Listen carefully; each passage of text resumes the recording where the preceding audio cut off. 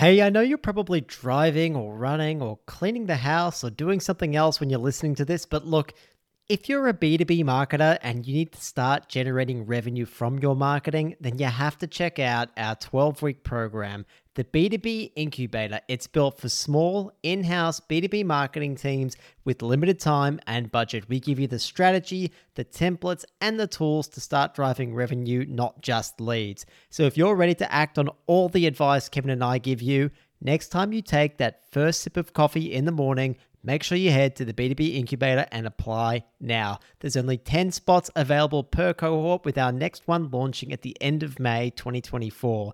Remember, the B2B Incubator, apply now so you don't miss out. We've had B2B marketing managers, CMOs, marketers in demand gen roles, content leads, and more all go through this program, and they're currently executing the demand strategies that they've created. Some are now even contributing as much as 80% of the pipeline to their business after working through it. Make sure you check out the b2bincubator.com and apply now to start driving more demand and more revenue for your brand. Okay, let's get on with the show.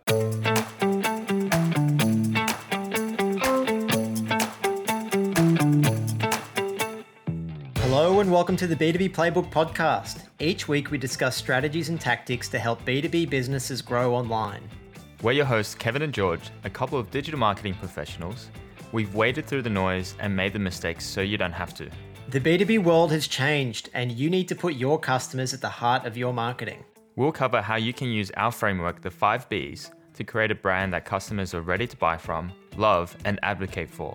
We'll get insights from successful people in the industry and cover the latest trends to keep you on the cutting edge of the B2B world. If you're interested in B2B marketing strategies and tactics that work, then this podcast is for you. Subscribe to get the latest from the B2B Playbook first. Remember, successful B2B marketing starts with the buyer. Welcome back to the B2B Playbook. Listeners, this episode is part 1 of our experiment to create the perfect B2B marketing campaign. Now, this campaign is to promote our demand generation marketing program, the B2B Incubator. Now, every great B2B marketing campaign starts with customer research, so we've got the best in the business, Ryan Gibson, to help us do it. So listen to this episode, and by the end, you're going to be able to conduct customer interviews and research like a pro, just like Ryan. Now, we explain everything about the campaign in the episode. It makes for great listening, but even better viewing, as there's lots of visuals and resources that we share. So make sure you check out the B2B Playbook on YouTube too. Okay, let's jump into the episode. Okay, you're about to see the full interview between Monica and Ryan, so you can see how Ryan the Pro does it. Ryan is the founder of ContentLift.io. He's absolutely the best at doing this, so we had to get him on board for this part of the experiment. Monica asks Ryan some great questions at the end about conducting customer interviews, so make sure you tune into it. Okay, let's get into it. Thank you both so much for taking the time to be part of this. I'm really excited for it. I think it's going to be a lot of fun, like regardless of what happens. Quick introduction. I think, Monica, you know who Ryan is. Like, Ryan's our customer interview expert. He's the founder of Content Lift, and that we're trying to build like the perfect B2B marketing campaign. That all starts with really deeply understanding the customer, which is you, understanding your motivations, what the benefits are, so we can help more people like you get through the program. And Ryan, Monica, she is B2B marketing manager at a company called EdStart here in Australia. She's an awesome marketer. We've been, I guess, around each other for some time. And I guess we'll probably leave it to the rest of the interview to uncover a lot more. Mm-hmm. Brian, I'll hand over to you. So how I want us to think about this is there's no really right or wrong answer today. It's really just your lived experience. I'm going to run through a whole range of questions, and I'm just trying to get at some things that are very specific that the B2B Playbook wants to understand. So if I'm not phrasing a question well, or I don't understand something, please just ask me to rephrase. Happy to repeat myself as well. And I also will probably repeat myself a few times by design, because there's some specific things that I'm trying to get at. Mm-hmm. And don't feel pressured to answer if you don't have something, right? So again, like I said, no right or wrong answer. It's really just your lived experience. How does all that sound? That sounds good. Any questions before we get started? No, Let's rock and roll. Okay. Yeah. So tell me about your role at EdStart. I want to hear about sort of what you do on a day-to-day and week. All right. So my official title at Start is the B2B marketing manager. I work in a fairly small marketing team of about 5 people, which in my experience has been quite typical. At least in the B2B organizations I work in, marketing team is usually pretty small. So my day-to-day can be very varied. Tend to be a jack of all trades. So one day I could be writing email copy. Next day I could be looking into our CRM and trying to do some kind of pipeline analysis. Interspersed with writing social media posts for the company to post out. Attending meetings with sales, trying to get some insights into the customer through those things. So really just covering a wide spectrum of marketing from strategy to execution and like the daily tactical stuff that we marketers, have to do. When you say strategy, is the strategy incumbent on you? Like, do you own marketing strategy? Yeah, I kind of, I like to get a sense of the big picture before I dive into doing the nitty-gritty work. I think that's just me personally.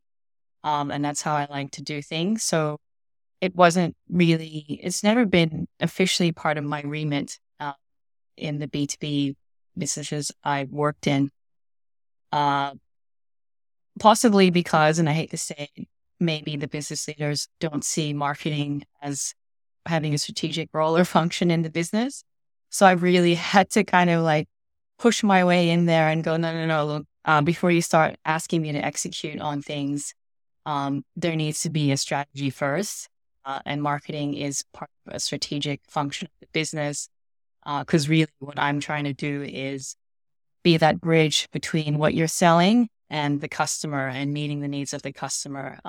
So to me, that's just the point of a business is to sell something. And so I've had to like just kind of come in there and say, yeah, okay, before I start doing stuff or making recommendations and what to do, let me spend a few months, a few days trying to work out the strategy.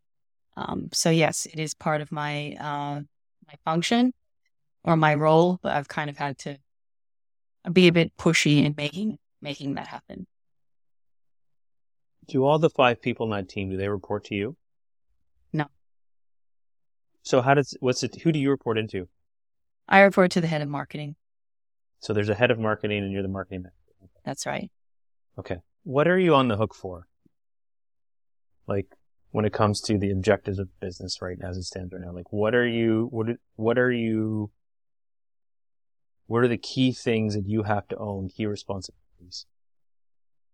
All right. The key responsibilities for me, as I said to you, was coming up with the strategy and then setting goals, or at least in my mind,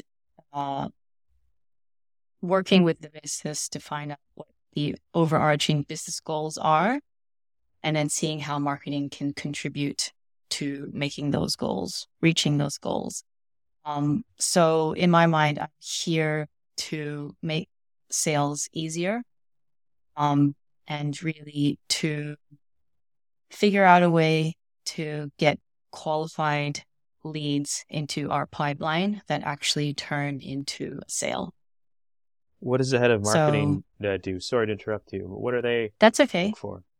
Well, they mainly do a lot of brand stuff. Okay. So very sort of high-level brand campaigns, making videos and ads. It's a new company that I work at. It's a startup. Well, past startup, probably more on the scale-up phase now. So being, quite a new player in the market, there's a lot of brand work being done just to get people familiar with who we are and what we do and to associate like positive emotions with the brand. And they've been really focused on that side of things. And when I came in, I really wanted to get my hands dirty with making sure that marketing was contributing to revenue as well. Okay. All right, folks, quick breather here. In my time in B2B marketing, generally I've come to realize that there are just certain tools that can be an absolute game changer. And that's why I'm really excited to talk about Leadfeeder. It's a tool that helps you cut through the data and turn those website visitors into solid leads and opportunities for your business. Leadfeeder shows you which companies are checking out your site, tracking their behavior, and it integrates all of this with your CRM. And the result is it's basically like a secret weapon for targeted lead engagement, and it really makes it easier for your team to convert website traffic into sales. Head to leadfeeder.com, give it a free demo, and you'll also get a free extended premium trial when you let the rep know that you found out about Leadfeeder through the B2B Playbook podcast. That's leadfeeder.com. Okay, check it out. Back to the show. So that was that was a lot of you driving that as opposed to that being dictated to contribute. Yes. Would you say that you're more on the tactical execution side of marketing rather than sort of the brand side of things? Yes. Okay. Who does report into you? No, I don't manage anyone. Okay. The rest of the team are more junior in the sense that they're just younger and less experienced than I am. So Okay. we do tend to collaborate though, and oftentimes I will not dictate, but give a general sense of direction and make sure that we're all working together. We understand what I think we need to do as a team to help the business. So you said jack of all trades. Mm. Walk me through a bit of that. What does that mean? Why are you a jack of all trades right now? Small team, as I said. So, unlike what I imagine a larger marketing team might be, where you might have roles that are very specialized and quite niche, where you might do one specific function, for example, performance marketing, where you're just tasked with lead generation and lead routing and managing those leads as they go through the funnel. Or you might just be sort of like an SEO marketer and your specialty is SEO. Whereas I said, I've always worked in small marketing teams. So you kind of have to really get your hands dirty in all kinds of things, managing the website, writing social media posts, even knowing a little bit of design. I'm not a great designer by any means, but I know how to use Adobe Photoshop and InDesign, how to piece like really basic images together. So that's what I mean by being the jack of all trades. These other 5 roles, what are their disciplines within marketing? What do they do? At EdStart? Yeah. Yeah. Well, the team is, we don't have narrowly defined functions. At least our titles don't reflect that. But so I'm the marketing manager. We have another marketing manager who is a partner success marketing manager. We have the head of marketing, and then we have the more junior marketers who are just called executives. And so they do kind of like really tactical kind of work. And then we have one content writer as well. So actually his function is quite specific and quite narrow. He's mainly just writing blog articles. Okay. In the context of you adopting sort of the sole champion of revenue and having to be all these jack of all trades, or having to be the Jill of all trades, I guess. I don't know. What's the proper terminology? Person of all trades. I don't mind being called Jack. It's all good. Yeah. So you're sitting there as the person that's responsible for all these new initiatives you want to try to increase revenue. You're saying you're a bit of a jack of all trades with a little bit of knowledge here and there. How did you start figuring out how to solve these problems that you're facing as someone who had not tackled these things before or was spread? How did I figure out how to do these things? How did you start to tackle the challenges you were bumping into? All right. Well, I mean, as a person of one who's really focused on the revenue, I've just had to kind of come in there and identify big picture, the direction I think we can go as a company, and then break that down into smaller tasks, knowing full well that it's a small team, and I'm the one that's kind of really more focused on the revenue side of things. So my first sort of major project was, this will be no surprise to you, Ryan, getting as deep an understanding of our customers as possible. Yeah. So that for me entailed talking to the actual customers and interviewing them and putting those things together. But, it's not like we live in a perfect world where I could tackle these tasks in a very linear step 1, step 2, step 3. When you're in a marketing team that's small, you kind of have to execute and do these strategic things, build a foundation. At the same time, it's, the saying goes, trying to change the tire of a moving car. So it's really just a matter, I guess, for me, identifying the foundational pieces of marketing that I think need to be in place before we can do it properly. And then also helping to execute the stuff that's already in play. So helping the current marketing team with just keeping up social media posts, running events, helping to refine the messaging for sales and creating sales collateral, things like that. So yeah, it's kind of like just trying to build the foundation while at the same time doing all those other things, which is quite challenging, but it's kind of just like the nature of how things are. So What was challenging about doing them both at the same time? for me, it's I prefer just being a bit more focused. I'm not great at multitasking. I hate context switching. It takes a while for my brain to kick in. So my preference is to like at least maybe bucket my days where one day I'm concentrating just on strategy or, parsing through customer interviews and mining them for insights. And then one day doing kind of like the sort of more low level work that doesn't require as much focus or concentration, which to be fair, I've been able to do quite well at Start. Maybe ask this a different way. When you got into Head Start and you wanted to focus on sort of these foundational pieces, how comfortable were you with sort of creating the framework and strategies?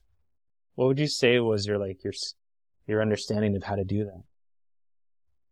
that? I was quite comfortable doing it. Like I kind of knew what to do, but at the same time, I knew I had to admit to myself I was kind of very unstructured the way I was doing it.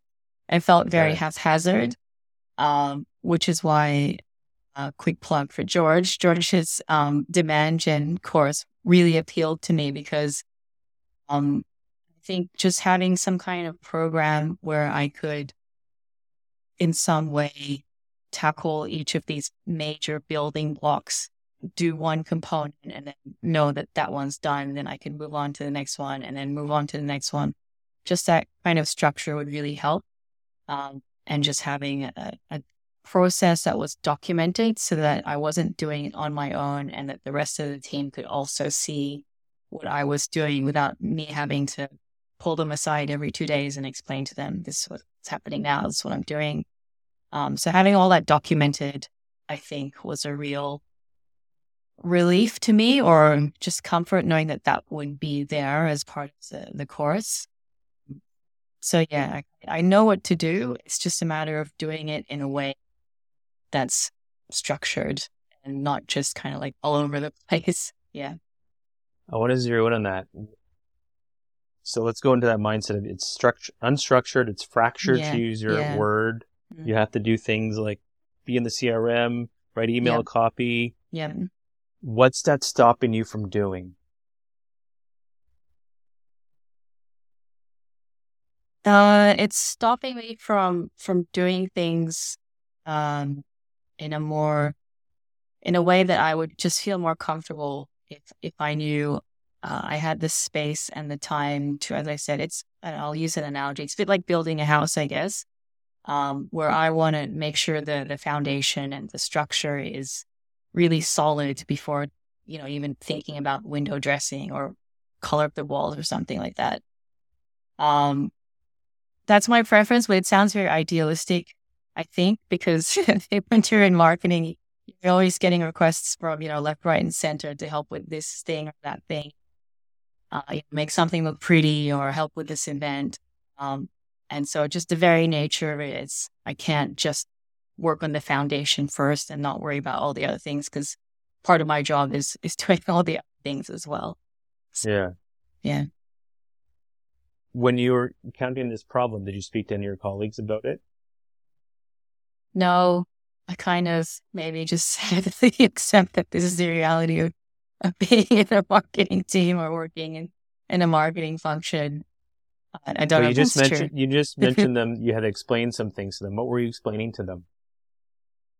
Well, they're quite junior, so I think I was just trying to explain really fundamental differences between the buying journey and how complex it is in a B2B setting compared to making a purchase as a consumer. Because I think most people who don't work in marketing, they get their understanding of marketing from being consumers of and, watching TV commercials or, seeing ads and then buying something. So the buying journey or the buying decision for a direct-to-consumer product tends to be a little bit simpler, less complex, whereas you enter the B2B realm and all of a sudden you've got a long sales cycle, multiple stakeholders. You're buying something with the business's money. It's not your own. There's more emotion attached to it. There's just so many other layers of complexity in B2B marketing that I felt if the team didn't understand these things, they wouldn't understand all the downstream things that I'm trying to do. So getting them to see that side of things first and then carrying out with the execution be kind of step one.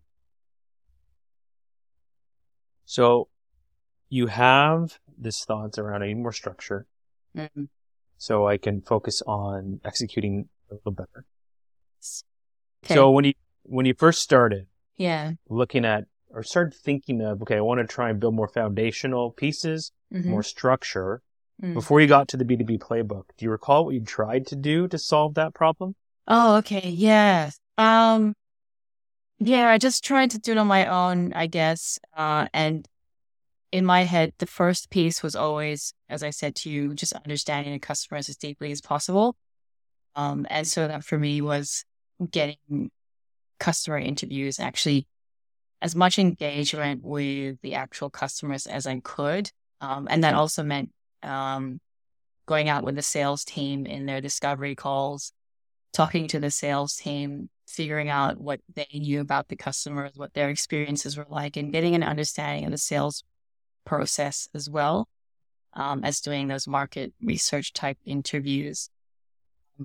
To me, in my mind, that's always step one, no matter what company I'm working from or what kind of product I'm trying to sell. So I knew vaguely I couldn't really move forward until that piece had been cemented in my mind.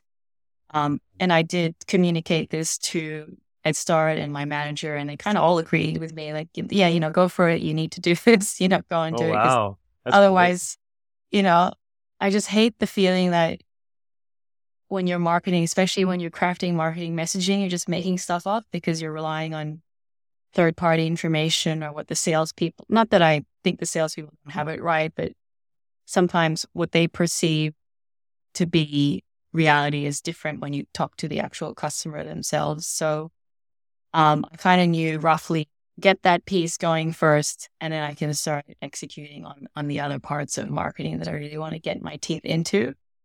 So there's this vague structure in my mind, not documented, but in my head, which I did communicate. And I knew as soon as I got that piece in place, at the very least, I could move forward with a bit more confidence and with a bit more strategic thinking behind it. So you have all this great customer research. Yes. You start thinking about next steps. Yes. When did the B2B playbook sort of come into the picture? Do you recall when that was?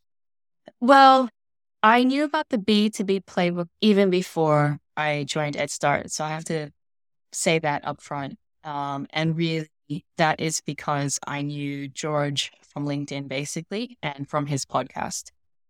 And he has been communicating his 5Bs framework via LinkedIn all the time, quite consistently. So and talking about it on his podcast. So I already knew that George had worked out this kind of like overall structure that he had been using for his own business and for clients, and that it was working quite well for him. And because of the nature of George's posts on LinkedIn, I just felt like I knew I could trust him and that he knew what he was talking about. So in my mind already, I was like, if ever I get a chance to work with George or do his course, I will take it up, because I think it will help me as a marketer and whatever team I'm working with to actually execute something and not just kind of be scrambling. Even though I kind of knew what to do, like I said before, I think just having some kind of structure and assurance that someone else has already got this program that's working, and that you can kind of follow and it makes sense would just be really helpful for me and the team. So the idea of the B2B playbook was already floating in my mind since I had known George or knew him from LinkedIn. And it was just a matter of like asking the head of marketing at EdStart if I could, get budget for this and use it. And I had built up a business case all ready to present to the head of marketing, saying this is why I think we need it, this is why it will help. But I didn't really need to go into detail. The head of marketing, I think, trusts me. And so I said, if I buy this, I think we need it and it will make good use out of it. He just said, yes, then go for it. I had hoped that some of the marketing team would do the course with me as well, just so they could get that basic understanding of why we're doing the things we're doing and what the foundational pieces are first. But they're quite busy, so I've had to relay some of the information pieces to them as I've gone through the course. And then also, I should say, part of George's course is having sort of these templates or these documents to kind of like track all the work you're doing and have it there in a digital form so that other people can see it. So I plan to use those or ask the marketing team to kind of like go through those to kind of like get an understanding of what we're doing and why we're doing it. So it's really good having all that documented. I just want to ask you something around the timeline of that. Mm-hmm. So you knew about B2B playbook and George before when you're at, I'm looking at, is it AAM? How do you pronounce it? Yeah, AAM. Why not bring them into the fold then? Oh, I wanted to use George's book at AAM too. But did you talk to someone about it? No, I didn't. I would have eventually, honestly, at some point, I'm pretty sure, because I was actually managing a team there. And I think I would have made the whole team go through the thing together, which I think would have been helpful and a bit more just sort of faster, not criticize anything, but yeah. So I would have done that at AM, but then I just left for reasons. I want to go with like what actually happened. Did you look at anyone else to compare? Yeah, look at anyone else. I briefly, it's not comparing apples to apples, but there is someone called Chris Walker, I think you both know, runs an agency called Refine Labs. It's not really the same thing though. It's more like you would be outsourcing the work or kind of like getting consultation services with them. I briefly looked at them and their pricing, and it was like I knew that we wouldn't have the budget for it. So that wasn't even like in a comparison set, but just kind of just out of curiosity. So that was the only other alternative really. And apart from that, it's me kind of doing it on my own, following my own sort of process or structure, which I never really sat down and thought through. So you get the green light. George is your guy. What did you do right after that? What after that? What was your next step after you got the green light? I did a little happy dance, and then just I enrolled in. Actually, I told someone else at EdStart about it. Someone in the sales team, his name's Michael, because I knew that Michael was quite interested in marketing and already was quite in tune with me, because we have lots of one-on-one talks between the two of us about the nature of marketing and just kind of like how the way today's buyer, especially in B2B, but just across any kind of buying, the way people buy things today has massively changed. Yet the way many companies sell to buyers hasn't caught up.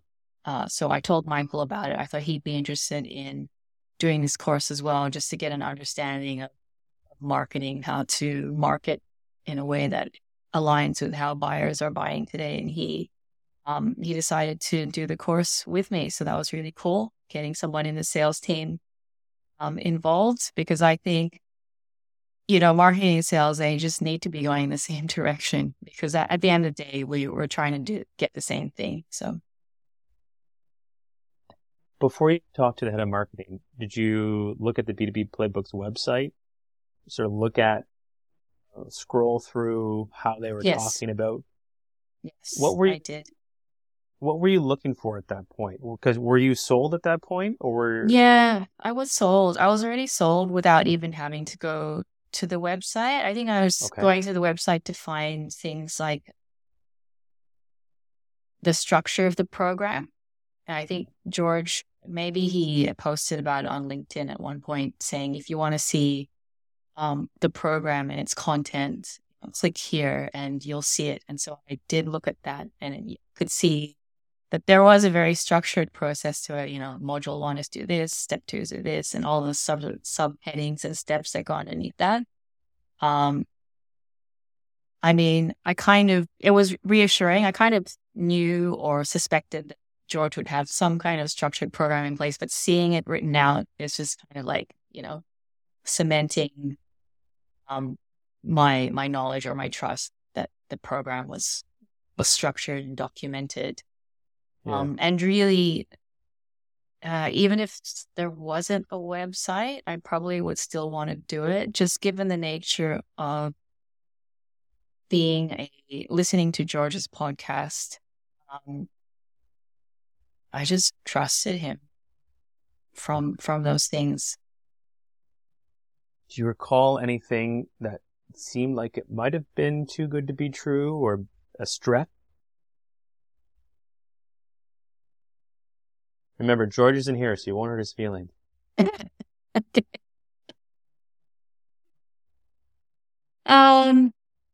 Yeah, there might be some hesitancy as to how long or how established the actual program is.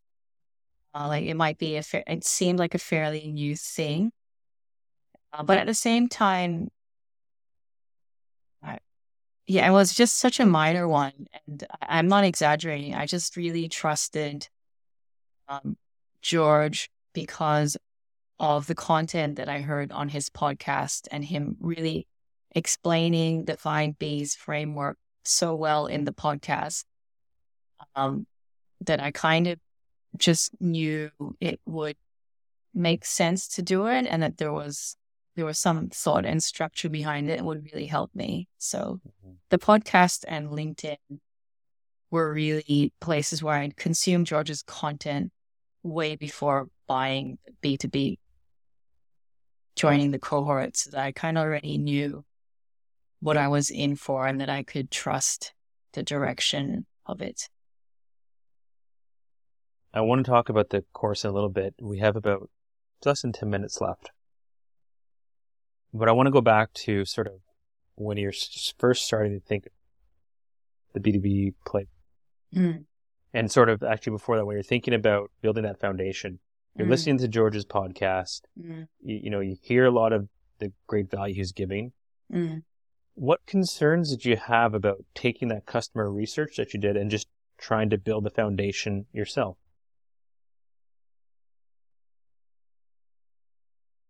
My main concern was that I would just get so caught up in the day-to-day running of marketing activities.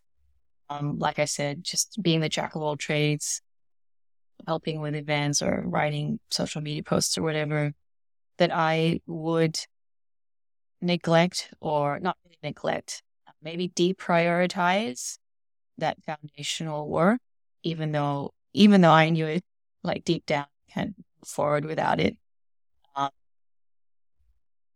Yeah, because part of that whole foundation building stuff, it's hard. It's not easy. It's not straightforward. It does take quite a bit of time and concentration. And sometimes when you're so busy doing other things, it's easy to kind of like push it aside, say I'll do it when I have more time, and then that day never really comes. And so like just making sure I'm blocking that time to actually do it, and knowing that sometimes that wouldn't happen, that made me like really hesitant and afraid.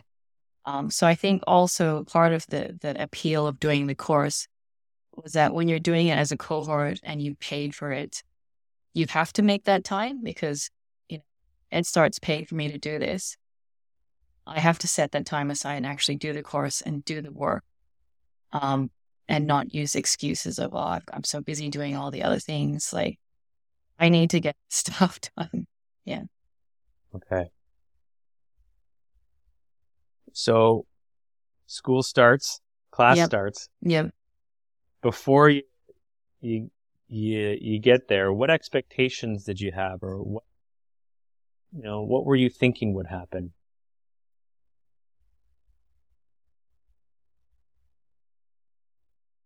Yeah, I was thinking um,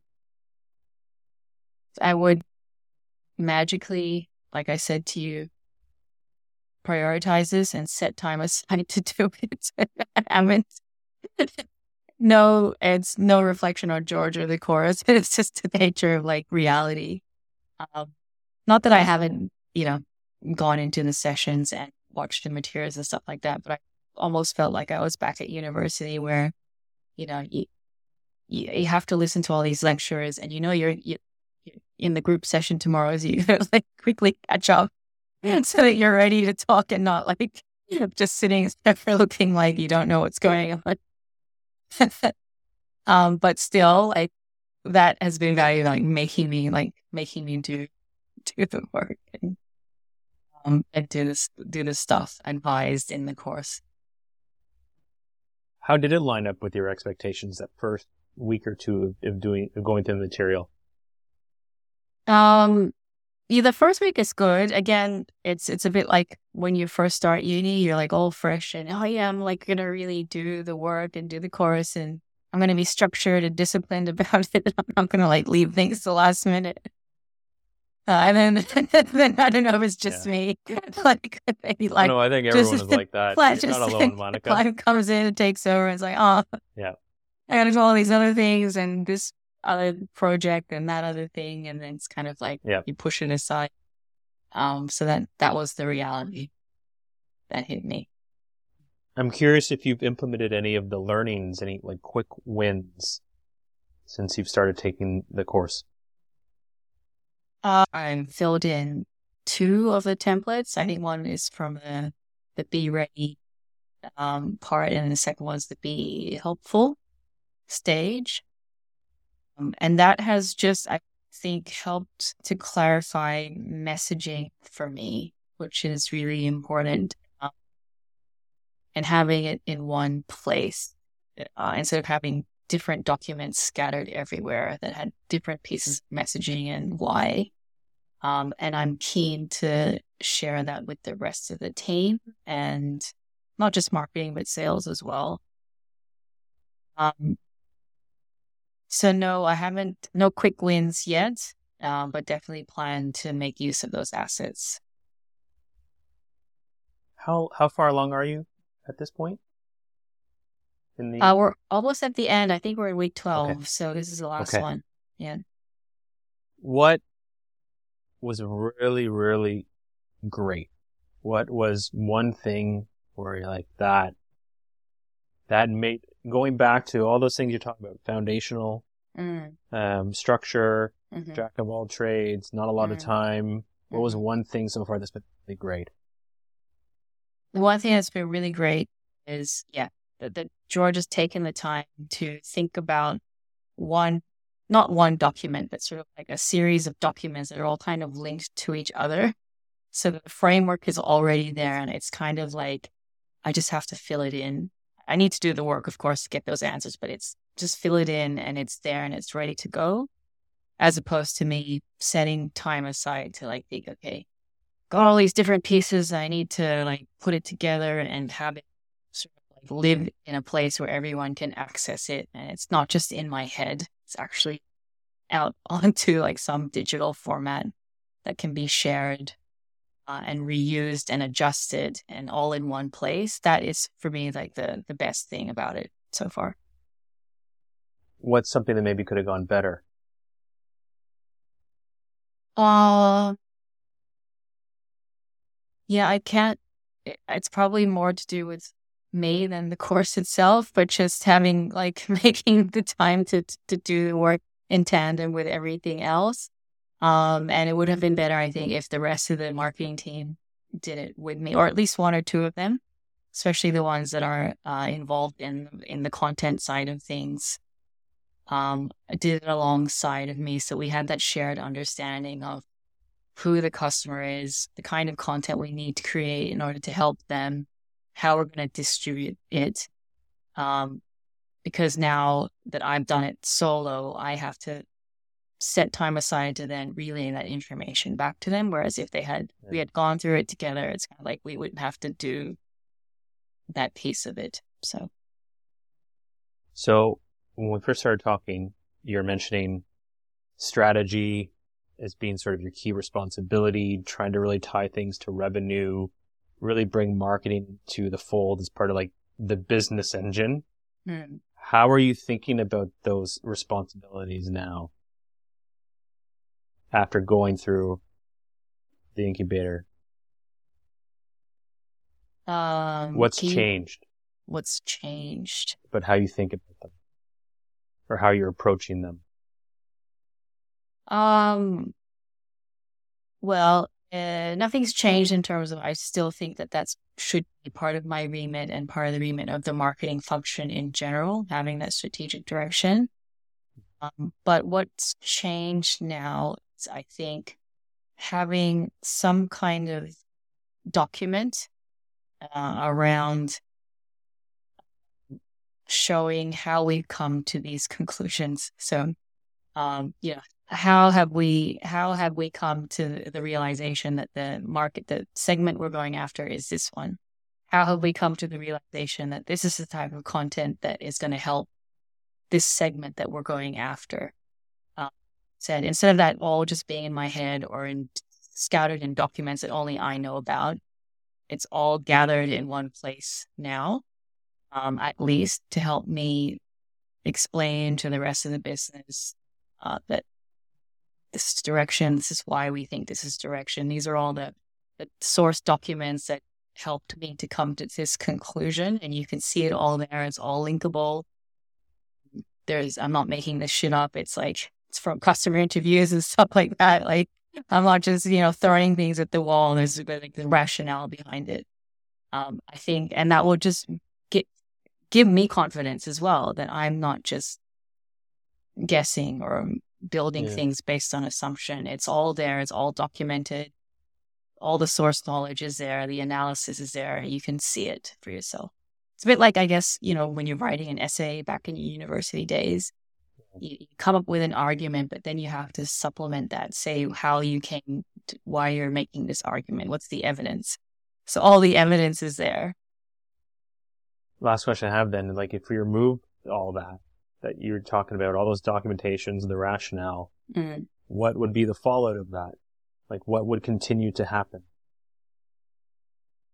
What will continue to happen? oh, well, now that those things are in place, we can actually do proper demand gen. Which is like the thing I'm most passionate and excited about is creating content, helpful content to our ICP and putting it in places where they are so that when they read it, they come to trust EdStart as a company that can help them solve X, Y, and Z. And eventually, at some point, it might not happen overnight, but I know it will happen. That will lead to pipeline and revenue. Okay. Those are all my questions. So if you have anything that pops in your head over the next few days, that does happen, please don't be shy to send me an email, send me a LinkedIn. Always happy to take all that and put it into the research. But you did great. Okay, excellent. Wow. That was awesome. Thank you so much, guys. Ryan, you were a master. I just can't help myself when I do these customer interviews. I'm constantly jumping in and I just need to control myself. Just like the way that you kept prodding and referring back, like just drew so much more out than I think I get out of customer interviews. That was great to see. Really, really great to see. Yeah, there's a few, if I may, like there's a few, the way that I sort of approach it really quickly, the first little bit's just icebreaker stuff. Everyone does that. That's like normal things we do in social scenarios. But I like talking about the role because the role then starts to help the person think about like what they do. Like, what do I care? Because then that starts to warm their memory around, the pain that they have, because that's what I'm going to next. All right. When you talk to people, it's really hard for them to answer questions directly, give information on a dime. They have to start making all these connections in their brain. So you can see that typically around minute 10. So that's usually what I go through. And then I go through a narrative. I try to stick to a narrative as much as I can, which I was talking about timelines. But if you noticed, it was around minute 31. I went back and asked her, Monica, about like, okay, so, what were you hoping to solve with X? All that stuff we talked about 30 minutes ago, because I know I'm going to get a probably really good answer now that we start thinking and talking about it. Because I've had people tell me that in interviews. They've said, I never thought of my job or how I buy or whatever, right? In this context, in this way. So your job as the interviewer is to sort of lead them to that eventual conclusion. It just takes a bit of time. So I've done customer interviews before. The longest one I've done has been maybe 20, 25 minutes. Yeah. And usually it's because we're trying to ask someone who's already busy, is doing something else. And you're trying to get them to help you. So it's like, this is going to be 15 minutes. Is that just really, in your experience, just not enough time to get into the level of depth that you have shown is possible, because you need that time to warm them up, get them to think about things before, probing again and again to try and get stuff from them? I don't think it is. Other researchers will tell you it is. I would disagree with them. Yeah. But let's just say that is all you have. Sometimes that's all you have. Say on our show floor, let's say events are back, right? And you have 15 minutes to talk with someone and try and get at it. Yeah. Then I always say my advice is strip everything away that's not relevant and focus on where you want to learn the most. So say I spent 23 minutes talking. It might not feel like it. May feel like longer, maybe feel like shorter, but I was keeping track. 23 minutes on your role and sort of the initial pains. I almost went into 30. And I wanted to do that because I wanted to get more out of what you were saying, Monica, because I was like, okay, here a bit, but maybe all I'd want to talk about is your pains and challenges within a 15-minute. Now, you won't get as much depth, but at least you'll get some highlights. For me, I like to speak with people for about 45 minutes a minute. Okay. Which sounds like a lot of time. No, I know it's not. I know it's not. Yeah, if you get people to talk with you for 40 minutes, you'll get a lot. Now, how I will preface it is usually, let's talk for half an hour. I didn't say this in the beginning of our chat. Let's talk for 30 minutes. if it's really going good, can I keep you for an extra 5? Yeah, but then I'll keep you for 10. That's it. I found that as well. Like people are hesitant to do it, but because you're getting them to talk about themselves, they just like the time flies for them too, and they're like happy to yap away. Absolutely.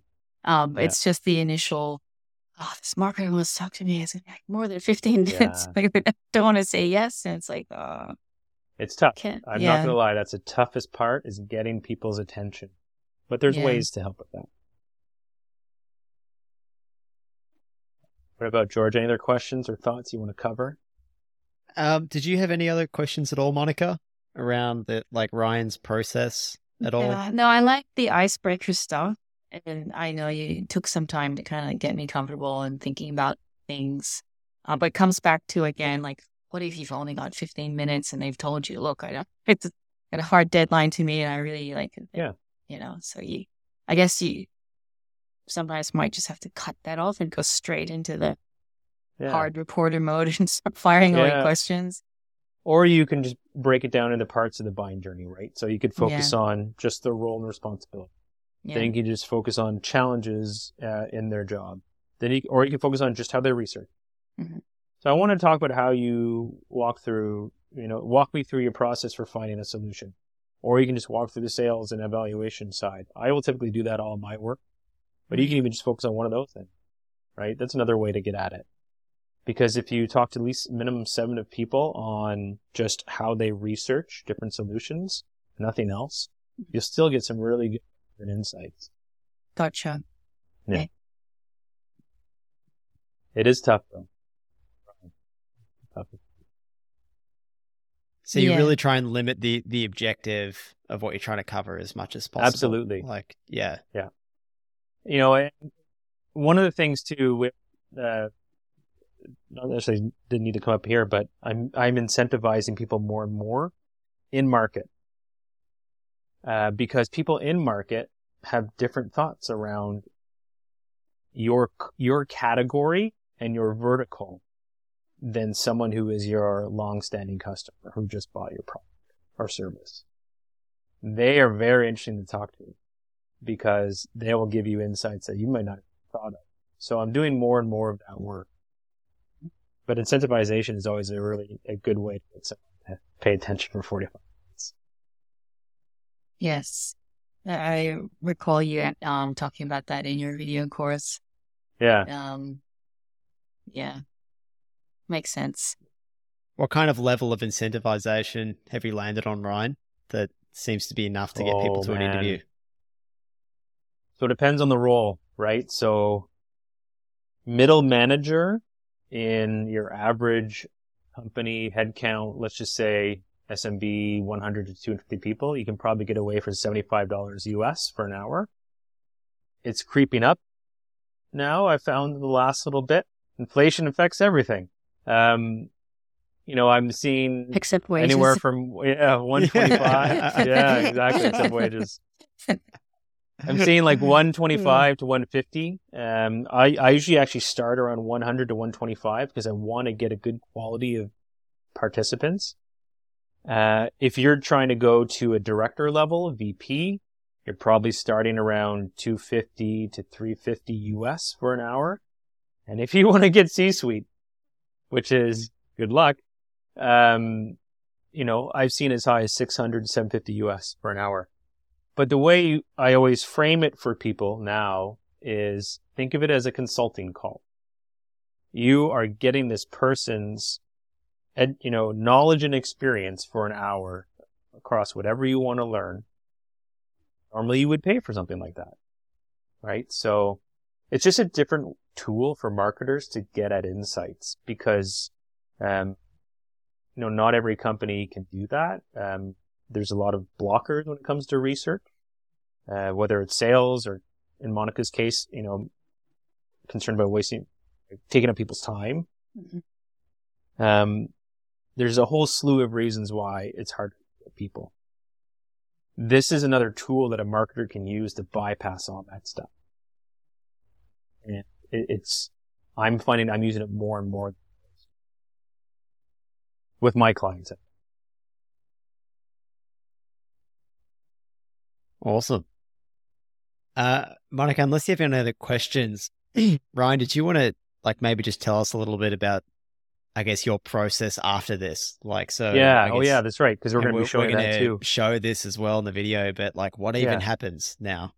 So what I do next is, if this was a full cohort of research, so let's just say 7 to 12 interviewees, all that would get put into the software I use, which is called Dovetail. And it's a research software.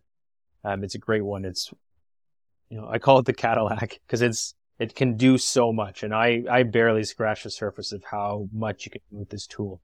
It's used mostly in qualitative research. If you go to their website, you'll see all the big logos of all the companies we know who use this tool. But what I will be doing, in essence, is transcribing her entire interview. I'll be rewatching and re-listening because I go through all of it again, so I can sort of take it in. I'm trying to get. It's a lot of cognitive load to try and remember something in one pass, or just jump in again without rewatching material. You want to sort of get your brain back mindset, and I'll watch it through once to get a sense of how the conversation went along against the objectives that I have written out. And then I'll start highlighting all the answers that fit into each bucket. So what I have for our objectives is, roles and responsibilities, how they discovered the incubator, any triggers that caused the search and so on. And I'm going to take Monica's answers and start applying them to those different objectives. Then I'm just going to get to an aggregate of those answers, and it's going to spit out sort of an overall answer, right? I would do that with a full cohort of sample size of 7 or 12 people for full research. And that's it. And I'm going to be recording a video and be walking people through exactly how this looks like. And then I'll be highlighting what I think we can use for copy, content ideas, all that really, really good stuff. But then now we'll go to the next person, and I don't know who it is. I'm sure you'll tell people. But they're going to take all that and run with it and hopefully craft some. Yeah, that'll go to Jess Cook from Lasso next, and she's going to help us rework our landing page based on all these insights. I see, and my job I see is the researcher, because this is how I do it with my clients. This is how I do it when I'm in-house with companies, is I get, things primed and ready. So they have the best stuff. So they'll still probably want to go through the research highlight, but at least they have a direction of where it's going to head. Yeah, and Jess is going to help us with the copywriting and that kind of side as well. So that's awesome. Wow, it was a real treat for me to see to see the master in action. How to interview. It's a skill. I think it really takes a lot of practice and thought. So thank you. Me too. Thank you so much, Ryan. And Monica, thank you so much for your time. I know that was an hour of prodding and poking, and I think Ryan made it as comfortable as possible. But I tried. I did my best. Awesome. Thank you so much. Have a great day, Monica. Ryan, have a lovely evening. A quick note before you go, listeners. You can find more great content and get in touch with us at theb2bplaybook.com. Be sure to subscribe to this podcast and our newsletter while you're there to get the latest news, tips, and resources from our playbook. We'll be back the same day and same time with another episode next week. Thanks for tuning in to the B2B Playbook. Remember, successful B2B marketing starts with the buyer.